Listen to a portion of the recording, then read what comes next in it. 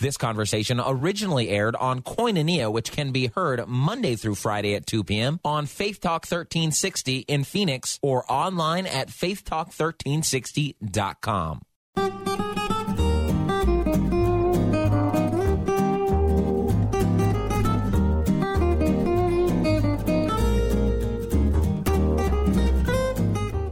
You know, I enjoy the Christmas season, and here on Koinonia, I try not to bring you just the normal, everyday items. I want to bring something unique. A few weeks ago, I had the book, The Problem Solver, and I just thought literature-wise, it was very fascinating how he had taken and broke some rules, but it was a very fascinating story. And I've got another book in my hand right now that I'm so glad somebody brought it to my attention because it's good. And it stuck home with me real quick. A Rare Nativity, an unexpected twist to the 12 Days of Christmas. And Sam Beeson is on the phone with me. Sam, Merry Christmas. Let's start there. Merry Christmas to you, Tom. Thank you so much for having me on. This is fascinating. and as I told you before we started this conversation, that I'm so glad somebody brought it to my attention because I think it may have just slidden by me, and I have been so blessed by it already. And I think it's going to be a great, great gift item, not only for your own coffee table, but to give to others. But I'm just going to kind of pitch it to you and let you talk a little bit about where your thought process was on creating this project, and then we'll talk about the project itself.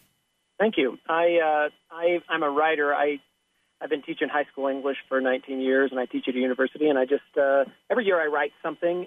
It's the concept behind a rare nativity is simple. We'll get to exactly what that is, but it's basically taking things that are ugly or that we consider discarded items and turning them through an understanding of who God is into beautiful things. Now, that may seem contradictory. We don't want to take evil and say evil can be good. No. But discarded things that we throw away when properly used or displayed can turn into something that would witness of God because He is everything that is good and everything that is right. So that's the concept. And every year as I write, I just thought, well, let me try to do something that's a little more reverent. I've written some silly things, but this is it's been a profoundly wonderful blessing for me and for the people who read the book. And Sam, this thing is not one-dimensional. It's that story as you've just described. It's also a different take on the 12 Days of Christmas, but it's also an incredible and powerful story on forgiveness. Yeah, that's the focus on forgiveness is the gist of the book, and I'll preview it just so listeners can hear it and go, oh, that sounds interesting. Basically, it's a very simple book with photographs. It's the page one. Right before page one, it has Matthew chapter 5, where the scripture that where it talks about Jesus Christ is saying, "Be good to your enemies, do good to those who hurt you." Page one is, on the first night of Christmas, I gave my enemy a briar from a tanglewood tree. On the second night of Christmas, I gave my enemy 2 broken eggs. On the third night of Christmas, I gave my enemy 3 crooked forks. It goes throughout a series of 12 things that this fellow gives his enemy. Midway through the book, it goes from black and white pictures to color pictures when the man, after he sent everything away, gets a knock at the door on Christmas Eve in the middle of the morning, just early morning, and all the things have been sent back to him in a box from his enemy with a little tag on the lid that says, "Forgive me." The fellow recognizes it's his enemy that sent it all back to him. He opens it up, and all of these things, the briar and the eggs and the rusty nails and the scraps of paper, are carefully arranged into a rare nativity scene. And it's visually powerful. It's not just the words. I mean, like I said, this is multifaceted, Sam. This is works on so many different levels, and I don't know that I've been struck by a book like this that has so few words and, in reality, so few pictures, for that matter, that has been so poignant and powerful. Thank you. The night that followed number 12, I slept till 3:30 and wallowed in my sallow straight against my enemy. And we've all been there, right? We've all been in that position where, not only do I not want to forgive them, I just don't even want to. I don't want to deal with it, but it's still turmoil in my own heart. That's right. I appreciate that you bring up that concept. The only thing that we can really give at Christmas, we'll spend a lot of money buying something that hopefully is tailored to the people we love and care about, but the only authentic thing we can ever give, Tom, and you would agree, anyone else, is ourselves. That's what makes for good marriages, for good friendships, is where we give of ourselves. And the concept behind this is to say, let's offer this Christmas. Yes, we can buy gifts and things, but the most authentic thing we can give them, the ones we love the most, is because of Jesus Christ, I can turn the other cheek, I can love my enemy and offer a palm leaf and reconcile some things. The number one thing people read when they first read it, they look and they go, "Oh, what is this? What is this book?" Because it starts out with kind of gritty things. It was kind of tough. The first couple of pages, it's like, "Oh man, what have I done here?" Yeah, and then when this enemy asks for forgiveness, it's that moment that I'm sure in Jesus Christ's life, when people heard him, they went, "What?" But they knew it was right, that we should love those who despitefully use us and persecute you. And so that it's based on that wonderful scripture in the New Testament that we ought to forgive the ones that mean the most to us and those people where we've been burned or we've burned someone. Yeah. Well, a rare nativity indeed. This is an incredible, incredible little book. And Sam, I want you to, a little nuts and bolts here. Let's talk about your photographers, the Cochrans. Tell me about their story. Oh, they're so awesome. They're just they live close by, and I just thought I've written other books that have been illustrated, and this one's about forgiveness. And if forgiveness is real, it's real. We probably oughtn't to try to animate it or illustrate it. So I found these folks, and I just said, "Hey, I have this concept. Here it is." We read it together, and they heartily came on board. We took 1,600 pictures to get the 32 that went into this book, and they're both art major, wonderful people. The Cochrans are some of my favorite people, but we just worked together. We finished it last year and then waited another season and then launched it. So they're just wonderful people. A Rare Nativity, an unexpected twist to the 12 days of Christmas. Sam Beeson is my guest on the phone here. And Sam, I want to kind of wrap up with this final thought, if you will, that, gosh, it's proof of a creator when we create. Nicely said. I absolutely agree with you. This is, for me, proof of a creator, because this isn't just a simple little picture book. This is powerful. I mean, this is something that I can actually, digest and work on and share. That doesn't come at you as writing every year and teaching writing. I can't even imagine what a challenge it is to teach writing in high school now. Yeah. I mean, that just kind of, that could be a whole nother show. I'm guessing we could talk about that. Yeah. But this is kind of, for me, this holiday season, wow, just very, very powerful. I'm so grateful.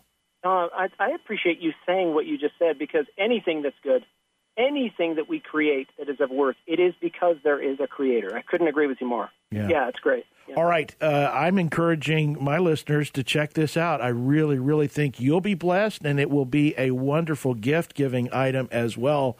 Sam, where can people get this wonderful book?